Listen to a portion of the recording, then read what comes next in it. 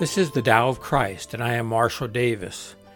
In this podcast, I explore the mystical roots of Christianity, which Jesus called the Kingdom of God, which I refer to as Christian non-duality, unitive awareness, or union with God. Others call it non-dual awareness, liberation, enlightenment, or spiritual awakening. It is the heart of all spiritual traditions. This is the Tao of Christ.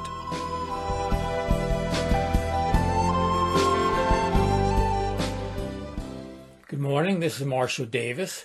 There are certain experiences in life that tend to communicate the divine very easily, better than other ways. For many people, it's the heavens. Viewing the starry heavens on a clear night, we can't not help but ponder our connection to the universe. The heavens have always elicited such a response from humans, it seems. Structures such as Stonehenge attest to this. Humans have imagined constellations in the stars and seen gods in the skies and created stories about them.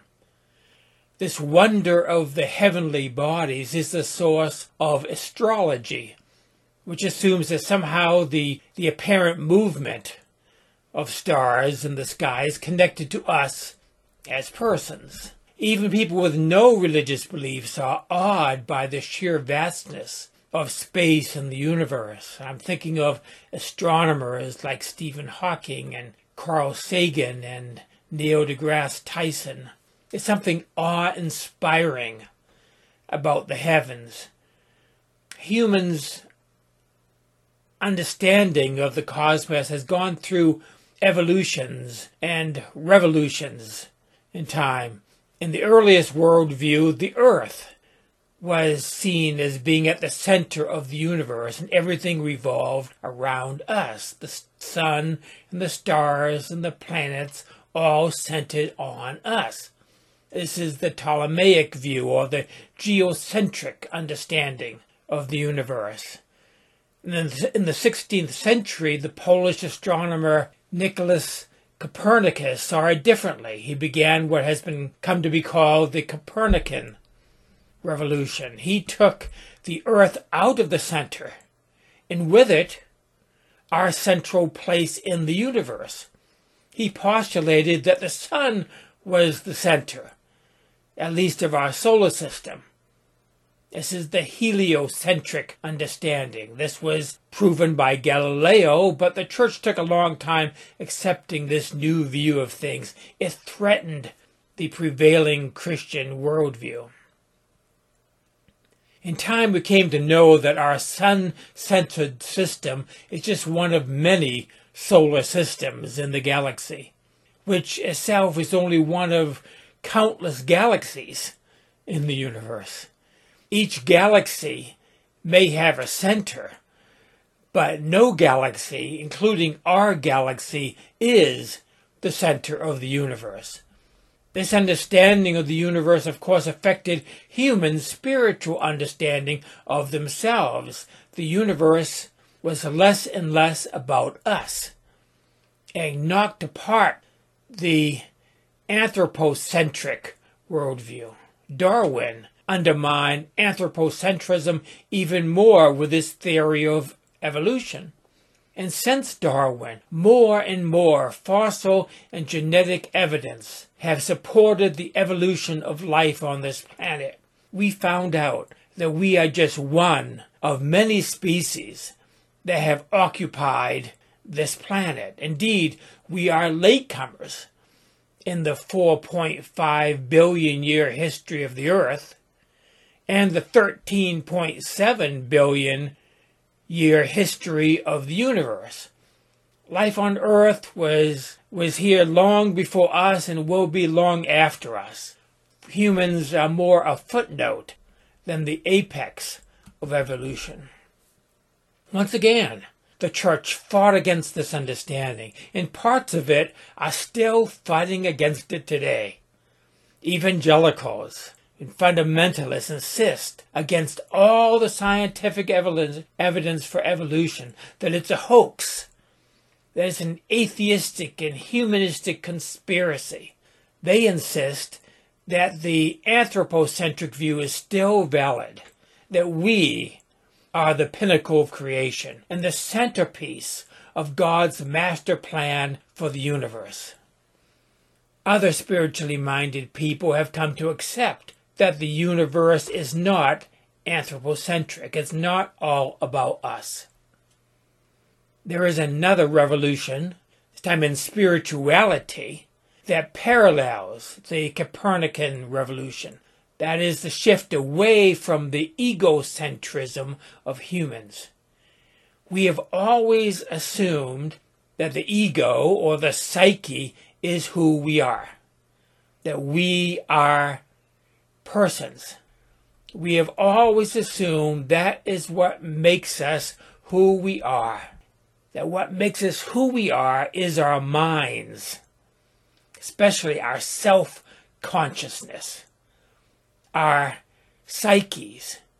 We could call this the psychocentric model of spirituality. Once again, it's all about us as individual persons. And so we make deities in our image and then turn it around and then we say that we are made in the image of God. Now, there are exceptions to this understanding, of course, in the history of religions. In indigenous cultures, there have always been animal spirits and other living things and impersonal power like mana. But the major Western traditions, like Judaism and Christianity and Islam, have focused on a personal God. And there are lots and lots of personal gods in other religions as well, in Hinduism and in Buddhism, all these other types of deities, all these types of Buddhas. And all these deities look strangely a lot like us. As Michelangelo reminds us on the ceiling of the Sistine Chapel. This God sounds like us and acts an awful lot like us, and does not take a genius to see that they are us in theistic or polytheistic disguise. Our monotheistic God in the West is the human psyche blown up big and made into a god, or rather, it's more accurate to say into an idol. The human ego has made God into a divine ego. This current runs deep in Christianity today. Evangelicals make a big deal about worshiping a personal God and having a personal relationship with a personal Savior. They say it's not about religion, it's about a relationship with a person. And this relationship involves submitting one's will to God's will. That is the literal meaning of the word Islam. Submission. This is the theocentric approach with God at the center. And Christianity is a variation on this, the Christocentric approach. A personal God is the center in these systems of the moral and spiritual universe, sitting on a throne, ruling all with everything and everyone under their feet. This is as far as traditional Christianity, Islam, or Judaism is prepared to go.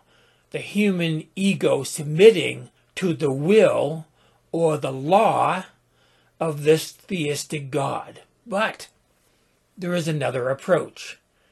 And more people are making this shift these days. A new Copernican revolution is underway. In actuality, there's always been this minority approach throughout the history of religions, which is why it is sometimes called the perennial philosophy.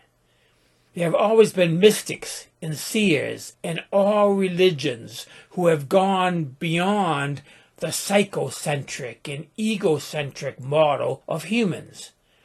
And they have gone beyond the theocentric understanding of God. They have known by experience that we are not what we think we are. That we are not human psyches or egos. Neither is God a superhuman psyche or super ego. This is a shift from seeing us and God as selves to seeing us and God as not self. The divine and the human are defined by what they are not. Now, if we want to shift and use positive language to describe this, you can describe this as spirit. But we can't then start talking about a spirit-centered worldview. Spirit is not a part of time and space, so there is no center.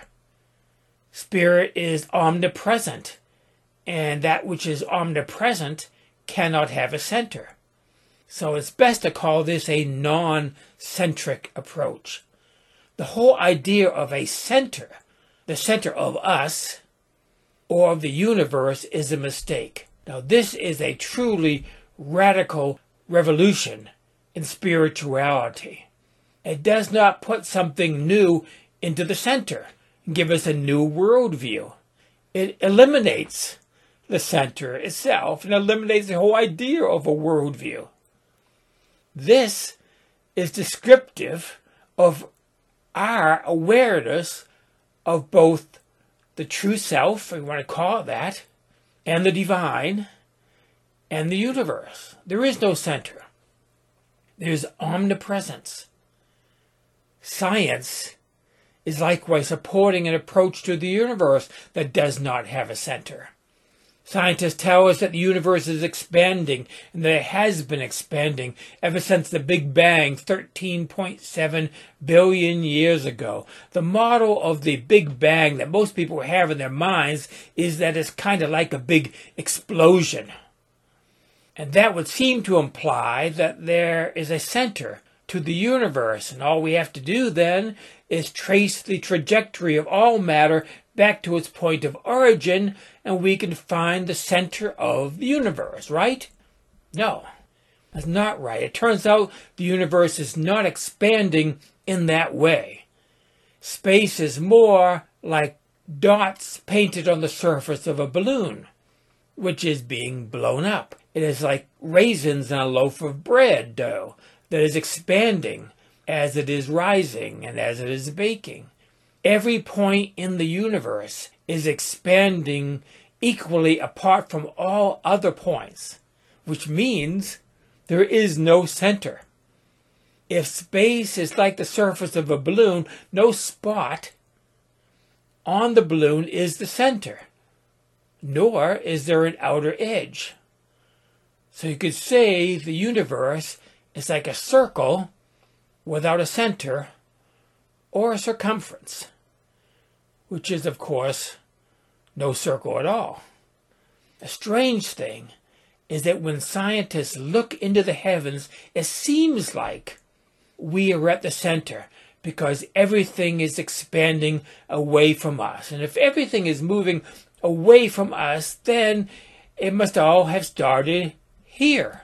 So it feels like we, here on Earth, are the center of the universe. But we aren't. It just seems that way. There is no center.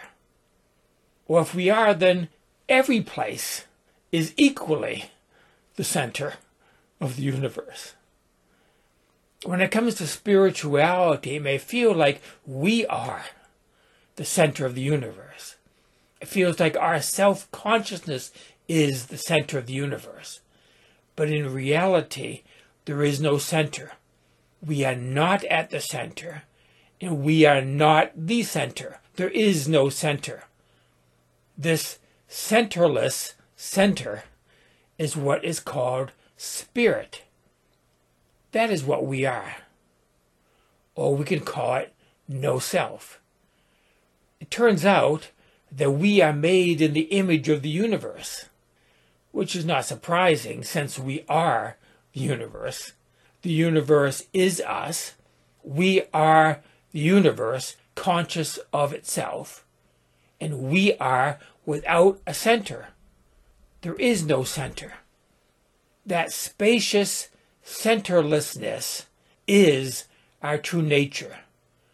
To be aware of this and to live from that non-center is a Copernican revolution in spirituality. And that is it for today. Grace and peace to you.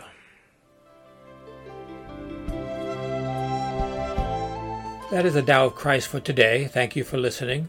You can access other episodes of this podcast at thedaoofchrist.com. You can also find these podcasts in video format at my YouTube channel at christiannonduality.net. My blog, Spiritual Reflections, can be found at marshalldavis.us. There you will also find a link to my books and my email address. Join me next time for another episode of the Tao of Christ.